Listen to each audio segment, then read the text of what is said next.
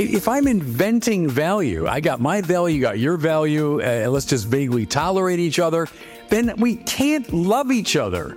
Because love has to display itself, as it were, against the background of a hierarchy of objective value. Otherwise, I don't know what I should will for you.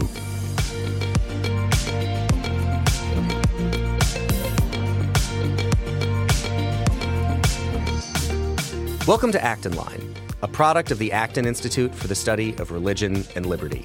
I'm Eric Cohn, executive producer. This week, we're bringing you one of the plenary lectures from this year's Acton University, featuring Bishop Robert Barron speaking on the philosophical roots of wokeism. Wokeism is arguably the most influential public philosophy in our country today. It has worked its way into the minds and hearts of our young people, into the world of entertainment, and into the boardrooms of powerful corporations. But what is it precisely, and where did it come from? Bishop Barron argues in this presentation that wokeism is a popularization of critical theory, a farrago of ideas coming out of the French and German academies in the mid-20th century. Until we understand its origins in the thinking of Adorno, Horkheimer, Diderot, Marcuse, and Foucault, we will not know how to critically engage with this dangerous philosophy. Bishop Robert Barron is the bishop of the Diocese of Winona-Rochester in Minnesota and the founder of Word on Fire Catholic Ministries. He is the host of Catholicism, a groundbreaking, award-winning documentary about the Catholic faith, which aired on PBS. Bishop Barron's more recent film series, Catholicism, The Pivotal Players, has won an Emmy Award and has been syndicated for national television. He is a #1 Amazon best-selling author and has published numerous books, essays, and articles on theology and the spiritual life. He is a religion correspondent for NBC and has also appeared on Fox News, CNN, and EWTN. Bishop Barron's website, wordonfire.org, reaches millions of people each year, and he is one of the world's most followed Catholics on social media. His YouTube videos have been viewed over 100 million times, and he has over 300 million followers on Facebook. You can find additional resources in the show notes for this episode, as well as find previous episodes of Acton Line on our website at acton.org/actonline. And if you like this program, you can help us reach even more listeners by sharing it with a friend and leaving us a 5-star review on Apple Podcasts. We welcome your comments as well. Acton Line is available on Apple Podcasts, Google Podcasts, Spotify, or wherever you listen.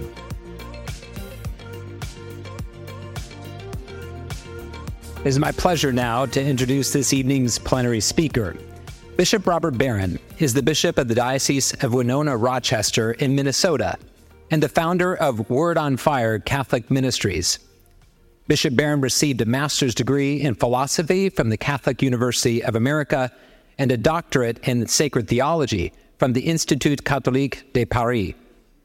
He is the host of Catholicism, a groundbreaking, award-winning documentary about the Catholic faith. Bishop Barron is also a #1 Amazon best-selling author and one of the world's most followed Catholics on social media through his regular YouTube videos, Word on Fire podcast, and daily reflections. His evangelistic work is seen and reached millions of people every year.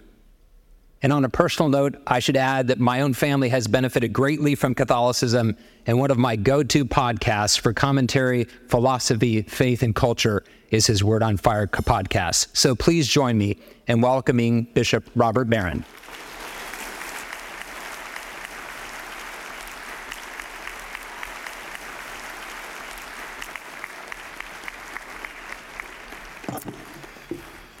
Well, thank you, kind sir, for that. Thanks, everybody. I can't see you now with the lights in my eyes, but what a magnificent room just to come in this place tonight and see this crowd. What a tribute to Father Sirico and to the Acton Institute, which I think has made a massive contribution to both church and society. So I want to pay tribute to Father Sirico, but to the board of directors, too.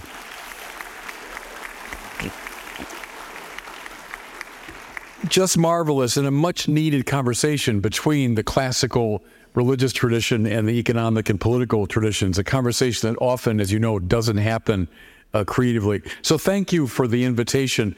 Father has invited me before, but it was more difficult when I was in California. Now in Minnesota, it's a little easier flight over here to Grand Rapids. Listen, I want to talk to you tonight about wokeism, not because I like it, but because I hate it. And I think it's having a massively deleterious effect on our culture.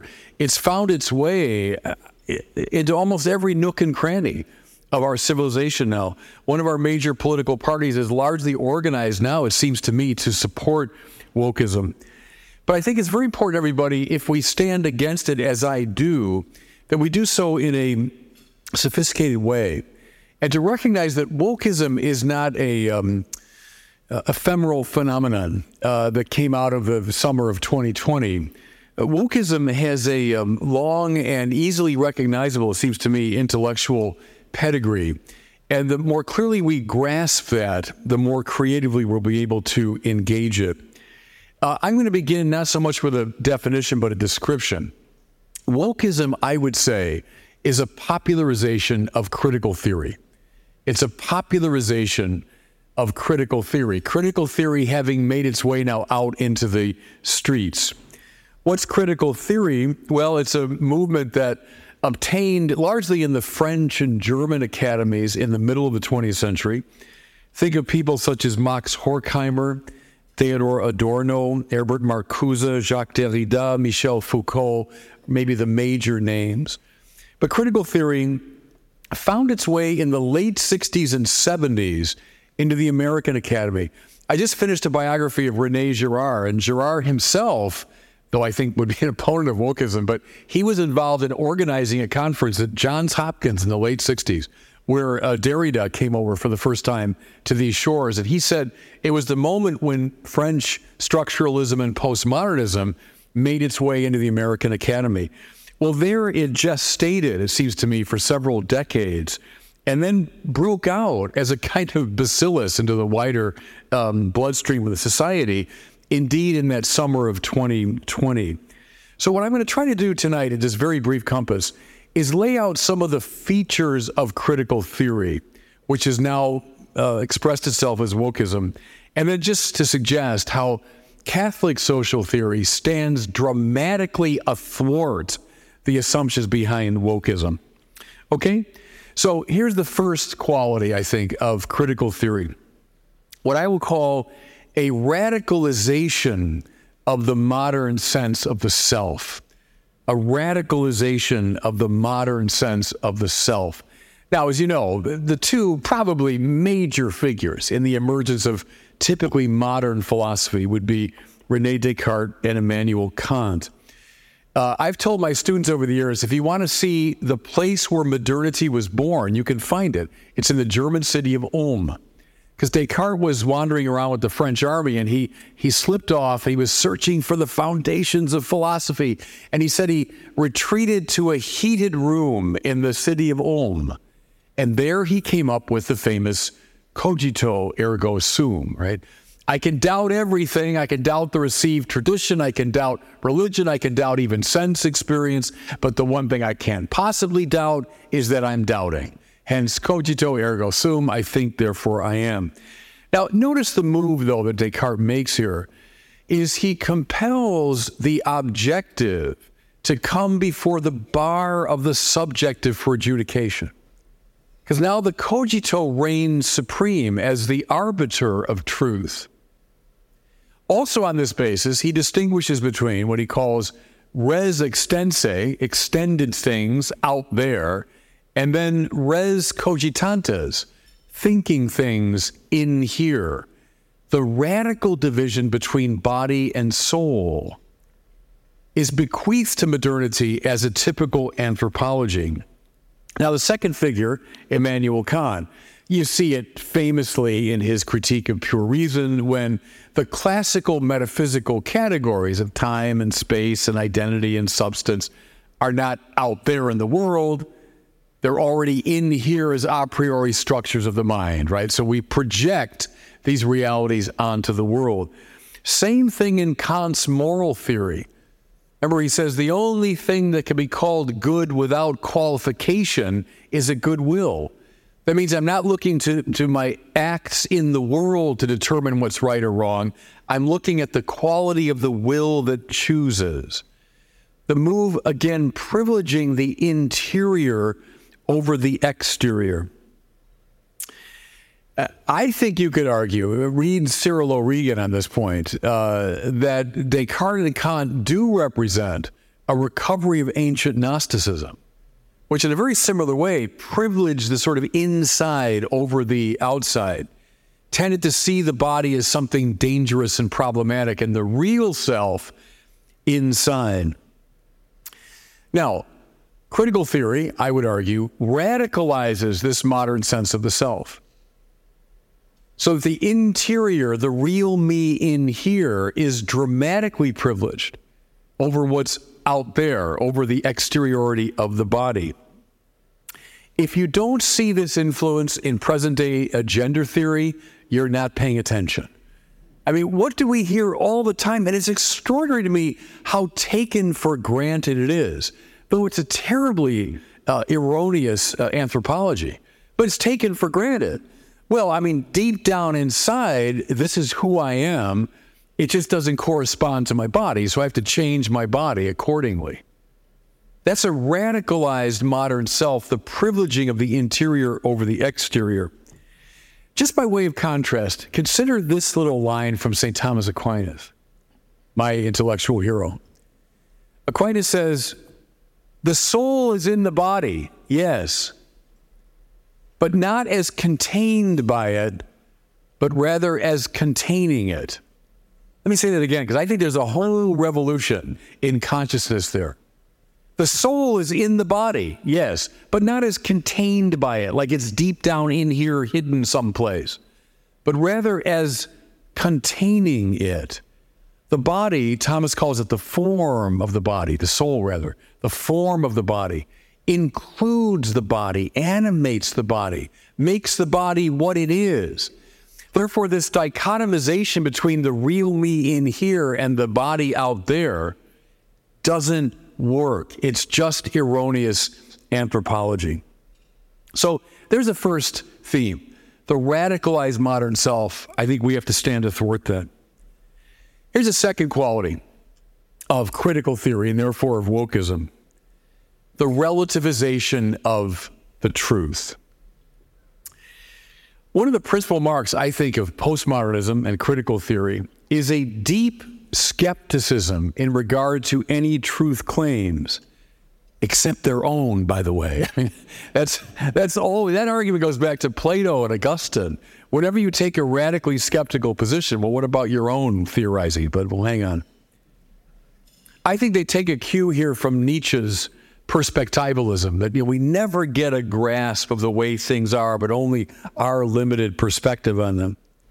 So they consistently pull back the curtain on truth claims to reveal the power plays that are actually going on. I'll come back to that.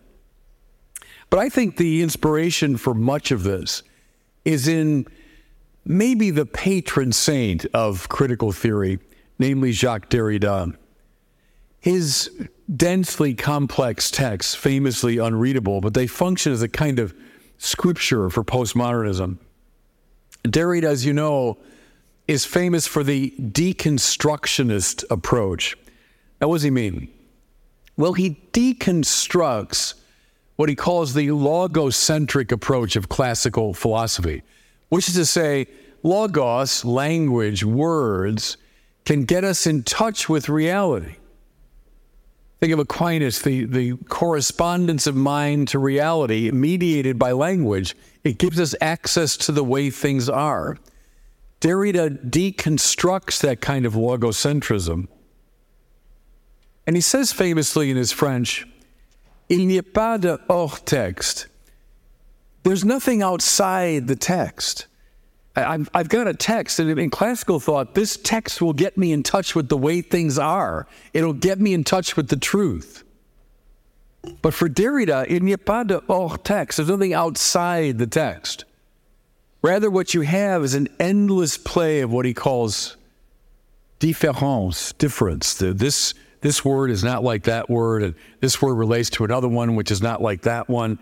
And I stay permanently within the context of the text, meaning always deferred. And hence his famous play on words, différence, the difference of words, leads to différence, meaning deferral of meaning. I never know what things really are. It's always open-ended.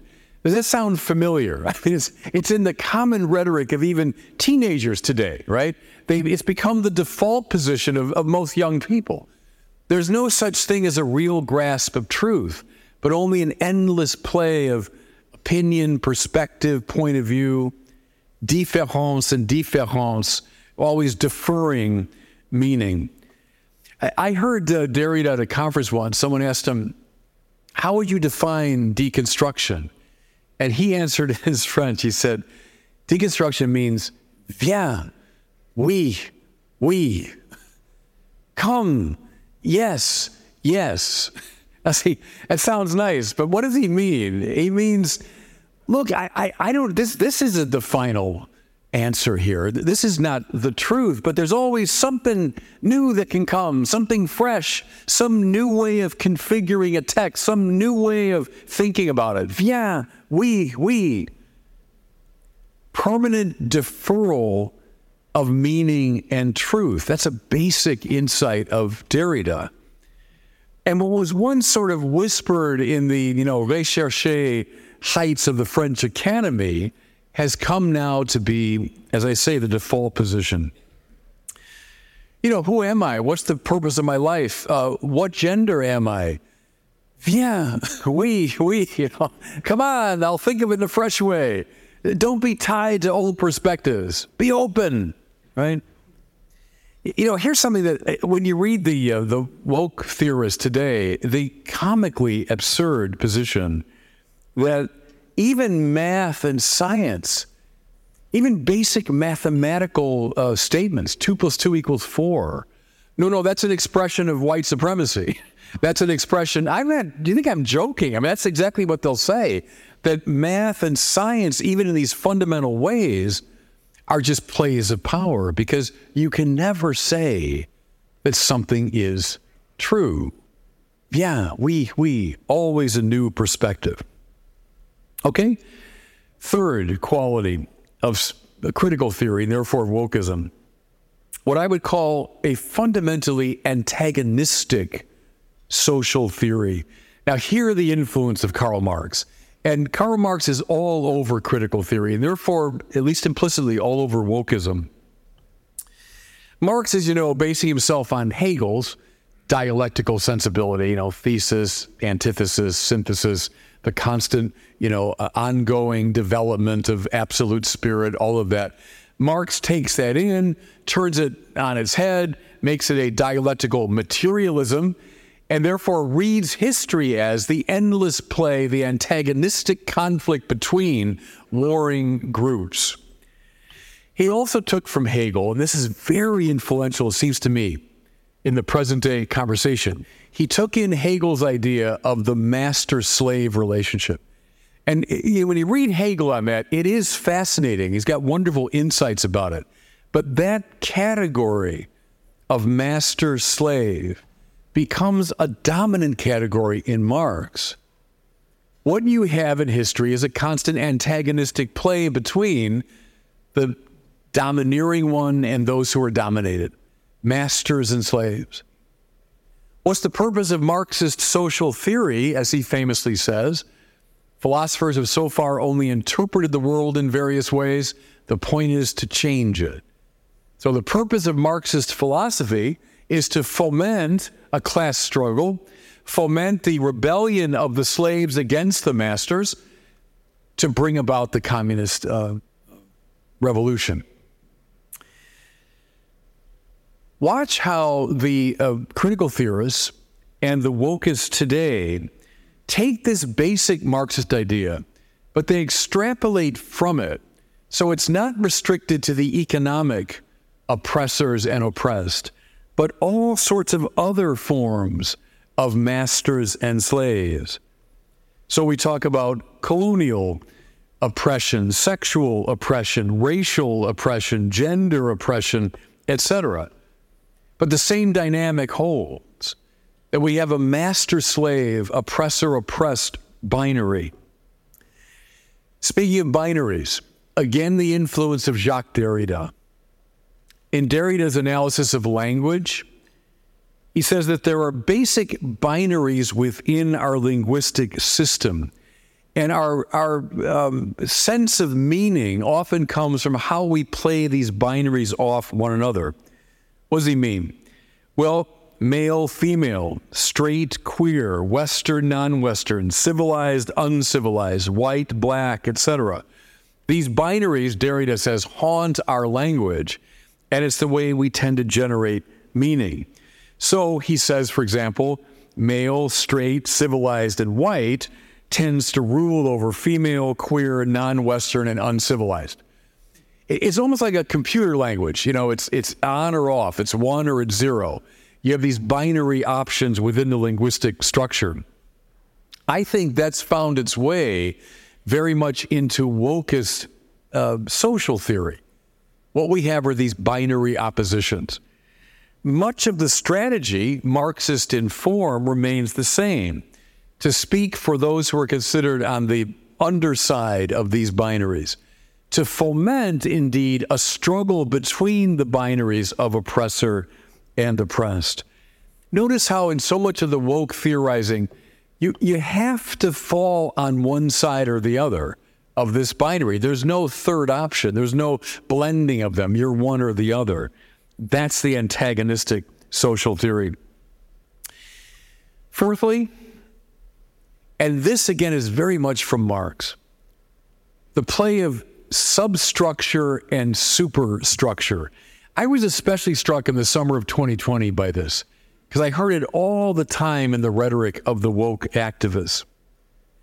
Remember, in Marx's social theory, Marx is a radical reductionist, right? I mean, everything comes down to economics. It comes down to that basic economic struggle. That's the core of a society. That's the substructure. And then around it, Karl Marx said, there emerges this massively complex superstructure whose sole purpose is to protect and defend the substructure. So for Marx, you got economics. In his case, it was the capitalist economy. And then around it is everything else in society: politics, art, entertainment, sports, religion, the military, government. All of it is simply part of the superstructural defense mechanism by which that substructure is defended.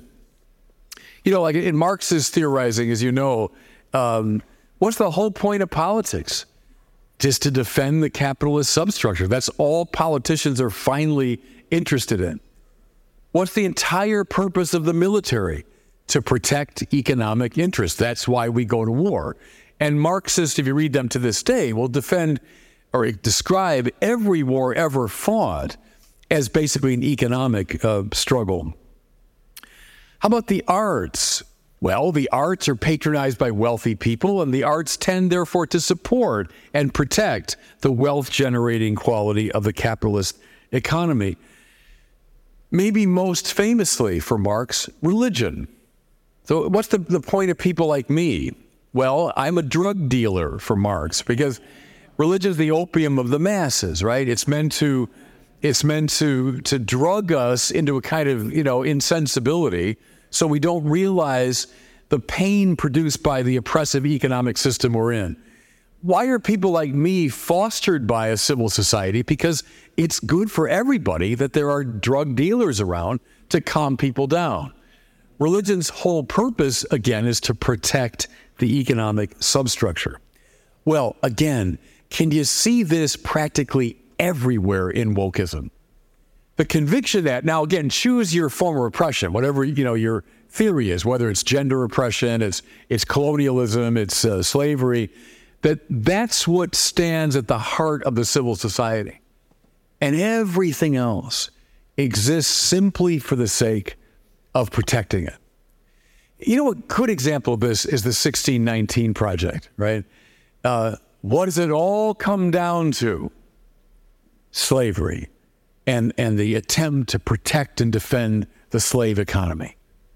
And so that project, in a very Marxist way, reads all of society through that very particular lens.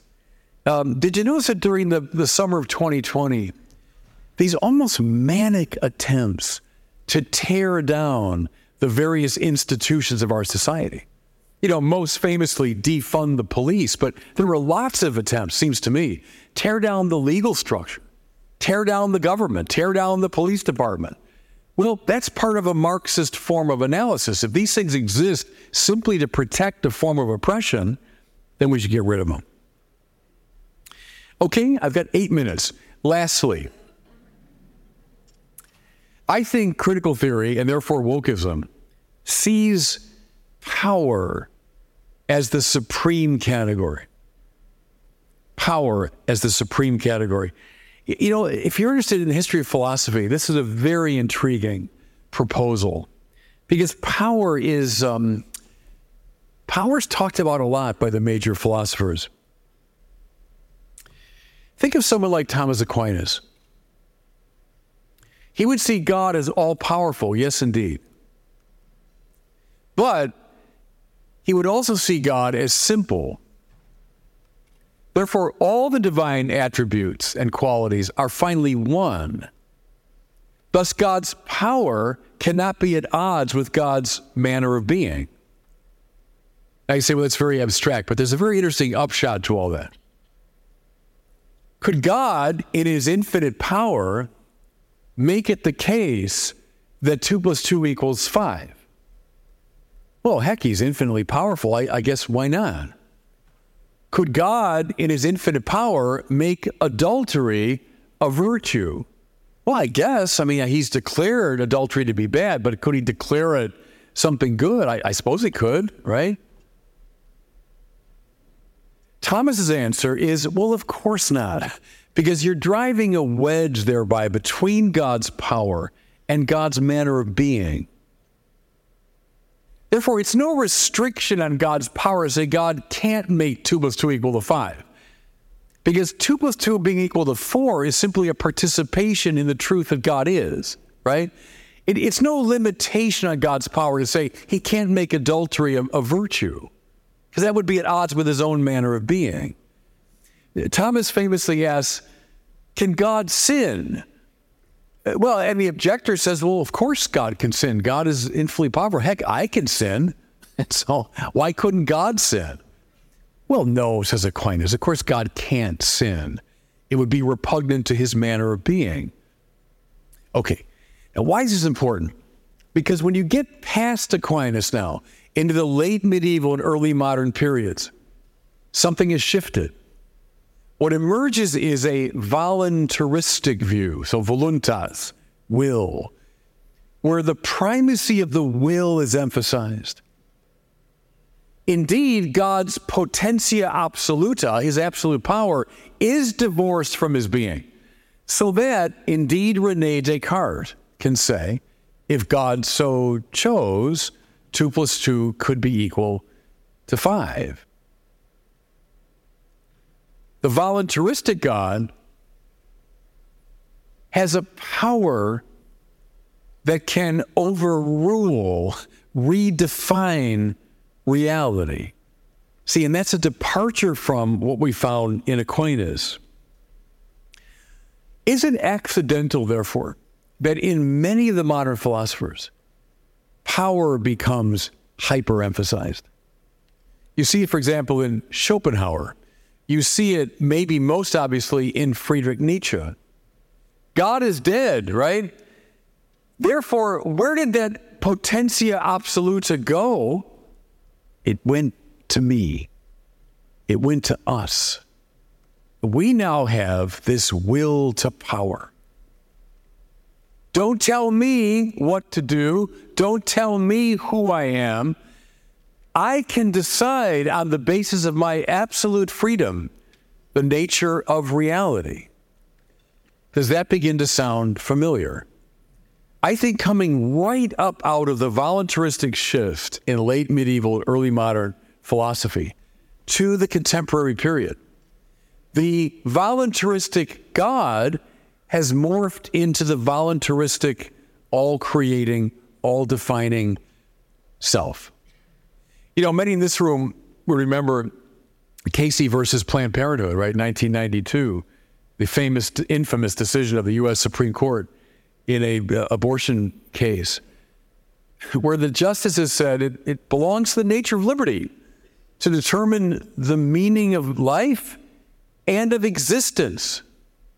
Oh, is that all I get to decide? But see, what is that? But that's, again, the transplanting of the potentia absoluta of God now into the potentia absoluta of the self. Now, along with Derrida, I would say the most influential of these critical theorists is Michel Foucault. You heard that I was a doctoral student in Paris many years ago, and I arrived in 1989 in Paris. Foucault died in 1984. And you know how Paris, there's a restaurant and a bookstore on every block, right? And as you walk around Paris those days, looking out from the window of every bookstore was the sort of owlish visage of Michel Foucault. I mean, he was the dominant philosophical figure. What stands at the heart of his philosophy? All these claims to truth and to goodness and to value, and, you know, these are objectively the case, forget it. That's powerful people using language and coercion to hang on to their power. There's nothing objectively right or wrong about any of that. It's all finally about power. Listen to the wokeist theorists today. It's Michel Foucault for the masses, right? Anyone, like the people in this room who would say, no, I think that's objectively true, or I think that's objectively the morally right thing to do. No. I'm just going to pull back the curtain on that to show the plays of power. The capacity for self-invention, rampant. Games of power, everywhere. That's one of the marks of wokeism. Okay? So, having just sketched those little moves, can I just say in conclusion a quick word about Catholic social teaching? Our social teaching in the Catholic Church would indeed say that each individual person is a subject of infinite dignity, but not the creator of value. See, I think everybody, that is supremely dangerous talk. When we say, along with this sort of critical theory stuff, that the sovereign self invents value, we are on a very short road to a moral chaos. Rather, we would say, at the heart of our social theory ought to be love. What's love? Thomas Aquinas said, not a feeling. Love is an act of the will. It's to will the good of the other. If that's true, then I can't love anyone unless I have a keen sense of what is objectively good. If I'm inventing value, I got my value, you got your value, let's just vaguely tolerate each other, then we can't love each other, because love has to display itself, as it were, against the background of a hierarchy of objective value. Otherwise, I don't know what I should will for you. Catholic social theory, seems to me, stands athwart the value-generating self and stands in favor of a hierarchy of objective value, both epistemic and moral. Secondly, Catholic social teaching does not advocate antagonism as the fundamental reality in the Marxist manner. Rather, it posits a cooperative view. Individuals cooperating with one another, indeed social classes cooperating with each other, owners and workers, you want to use the old kind of Marxist terms, cooperating with each other. It stands athwart the view that we have to see society in antagonistic terms. Also, Catholic social theory stands against the Marxist substructure, superstructure reading, seeing it as hopelessly simplistic and dangerous. Dangerous because it sees everything other than the substructure as a problem that has to be unmasked or undone. Rather, Catholic social theory sees society as a very complex web of individuals and institutions subsisting in mutuality. But whenever you say it all comes down to, now fill in the blank, you're wrong, right? Society is a complex web, and how beautiful for that very reason. Finally, it seems to me Catholic social teaching decidedly does not hold to the primacy of power in this quasi-voluntarist way. Rather, it sees, I would say, justice and love as supreme. What's justice? Rendering to each his due. That's the classic Platonic definition. What's love? As I said, willing the good of the other. See, those are absolute values.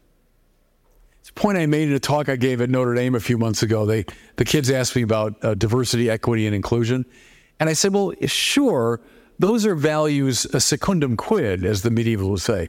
They're values, depending on circumstances. They're values as far as they go. One thing I said to them was, you think you're a radically inclusive community here at Notre Dame? And the heads were nodding. I said, well, how many people were excluded from the admission process so that you could be included? That's where it's a very simple point that inclusivity, sure, it's a good thing, secundum quid, depending on circumstances and sometimes under certain circumstances. Same with equity and inclusion. They're good secundum quid. But see, justice and love are values in se. They're valuable in themselves. And the way to test that, could you ever imagine it would be right to do something unjust? Well, no, of course not. Would it ever be right and not to be loving? Well, no, of course not. Because those are absolute values.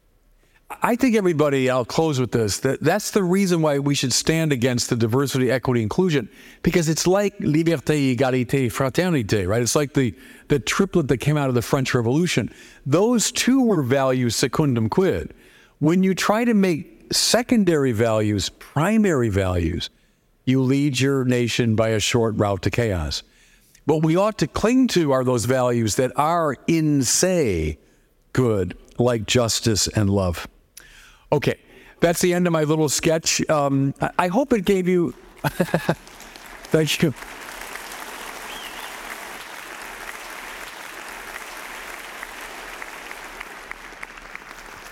I hope it just gave you some sense of how to engage wokeism in an intellectually serious way. Mind you, they don't want to do that because they want to put it onto very emotional grounds. But I think it's very important for us to know where this system of thought came from.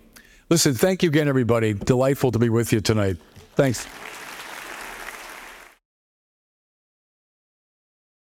Well, thank you, Your Excellency. What an excellent talk. And we've got lots of questions coming in, and I'm going to go straight to them, even though I have several in the back of my own mind. You ended in focusing on love and some of the key dimensions of Catholic social teaching that counter some of this wokeism.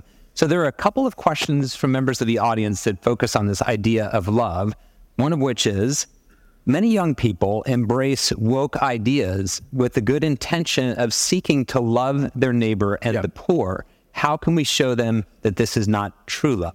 Yeah, and that's a typical rhetorical move, and I hear that all the time. Look, Bishop, doesn't wokeism just mean that we should be awake to social injustice and try to fight it on behalf of the underprivileged and so on? Sure, if that's what wokeism means, of course, then I'm woke and I'm all in favor of it. But that's not what it means. That in fact, when you read the theorists, what you get is, I think, what I was describing. So no, of course, if you see real injustice, you fight it. And to me, that's a basic principle of common decency as well as Catholic social teaching. So if that's all you mean by wokeism, fine. Stick with love. You will the good of the other. And then that means you have to know what those goods are. That can't be a matter of your invention of goods that correspond to your private desires. You've got some keen sense of the objective quality of it. So I would say, sure, stick with love, but wokeism, as their own theorists describe it, is much more than just caring for the poor. So you mentioned that you need to also then know what the goods are that you're pursuing. And another question related to love is somebody had asked, how can we demonstrate to people that this ideology actually leads to ends that are quite sad and harmful? Yeah, well, I think it's obvious. I think it shows up in fact that when you walk down this path of I've got my values, you got your values, we're going to vaguely tolerate each other, we don't have real coherence in the society. We don't have real communio. We just have a sort of, vague collection of individuals tolerating each other. So I think that's obvious in the very antagonisms that are evident in our society. Go on social media any time of the day or night, and you want to see a Hobbesian antagonistic society. So I think it's very plain that the disaffiliation from religion and the denial of objective moral and epistemic value has conduced toward a very contentious and litigious and dangerous society. I think that's plain. So given that, and if there are individuals that are claiming continually that it's relativism, whether in truth claims or in morality, are we then just left with simply a power struggle? Yeah, I think we are. That's the problem. That's exactly what happens. And Nietzsche was right. I mean, so if God is dead, well, then values are gone, because values are grounded metaphysically in the supreme good or the unconditioned good. If that all disappears, what's left is the will to power. And who are you to tell me that I shouldn't assert my will whenever I can? So I think that happens as night follows day, that when God and objective value are marginalized. So that doesn't surprise me at all. We have to re-enchant our young people, it seems to me. And it's great, kind of heroes and geniuses in the artistic realm, in the epistemic realm, in the moral order, who display value. I think of someone like, Dietrich von Hildebrand would use language like that, is that when you see something that's objectively valuable, it changes you. You're not in control of it. It's in control of you, right? It rearranges your own interiority.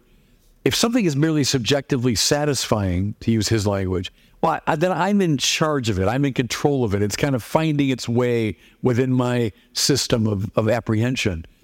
But the objectively valuable, like Mother Teresa, you see, or Maximilian Kolbe, like a great saint. Well, that rearranges you. Or Beethoven's Seventh Symphony. I don't like it. How silly to say something like that. Because Beethoven's Seventh Symphony is reworking your consciousness. It shapes your world. I think we have to reintroduce our young people to that wonderful realm of objective value, which makes life so much more fun and interesting than this self-invention business. I mean, God saved me from the little, what did Hemingway say, the well-lighted space of my own little tiny ego. Bore me to death with that. You know what I'm saying? But when an objective value appears, now life becomes rich and wonderful. So am I understanding you correctly then that it's effectively appealing through forms of beauty, that there might be a way to draw people, especially if you're being canceled and you can't even have dialogue? Maybe it's just a demonstration of forms of beauty. Right. One of my convictions, if you take the three transcendentals, The true and the good are really hard to get traction with today because of the relativism. But the beautiful has a way of sneaking past our resistance. You know, when you just show something, just read this, just look at this. It has a way of sneaking past our defenses and gets into people's psyches. I've argued, like Brideshead Revisited, which is one of the, I think, the great Catholic novel of the 20th century. What first intrigued Charles Ryder was, like a lot of people today, kind of a cool agnostic, right? But what first intrigued him about Brideshead was the beauty of it. And Brideshead, the manor house in that story, is evocative of the church, I think. Christ is head of his bride, the church, and all that. It was the beauty of Brideshead that first intrigued them. And I find that's a good way into the hearts of people today. So I have to ask you, of course, you're a shepherd of a diocese, and then you have a very broad outreach to millions through social media. So we have time for about one more question. I'm going to pull this one. It's a little bit different topic, and that is, since you have such influence over social media, do you have, or what is your theology of social media as a means to help counter some of these things that you're experiencing? I love social media and I hate social media. So, I mean, I'm well aware of the dark side of it. I live with it all the time. But I'll tell you theologically what I would say. I said this at the Synod on Young People. I was a delegate to that 4 years ago. And I said, precisely at a time when so many of the young people are disaffiliating, they're not coming to our institutions. You know, they're not coming readily to our parishes and church functions and lectures. But through God's strange providence, we've been given this tool where we can move out into their world. You know, when I first started doing YouTube videos, 2007, I had no idea. Would anyone watch these things? No idea, but we just launched them out there. And before I knew it, I'm getting, emails from a sailor in the China Sea, and I'm getting emails from Latin America. And you realize, boy, Fulton Sheen would have given his right arm for this technology, that we can be 24/7 all over the world. And the seeds can go out, which indeed they have. So I guess that's my theology of it, is that God, I believe, has given us a means to address people precisely at a time when it's really hard for the church to address them. Well, Your Excellency, we thank you so much for taking the time to be with us tonight. Thank you. My pleasure. Thanks, everybody. As always, thank you for listening. Our team loves putting this podcast together for you. It's encouraging to hear from our listeners. Feedback is incredibly important to us because it lets us know what you'd like to hear more of, including the kinds of topics you're interested in most. If you have comments, feedback, or ideas for a show topic or interesting guest, you can email our team at producer@acton.org. Until next week, for Acton Line, I'm Eric Cohn.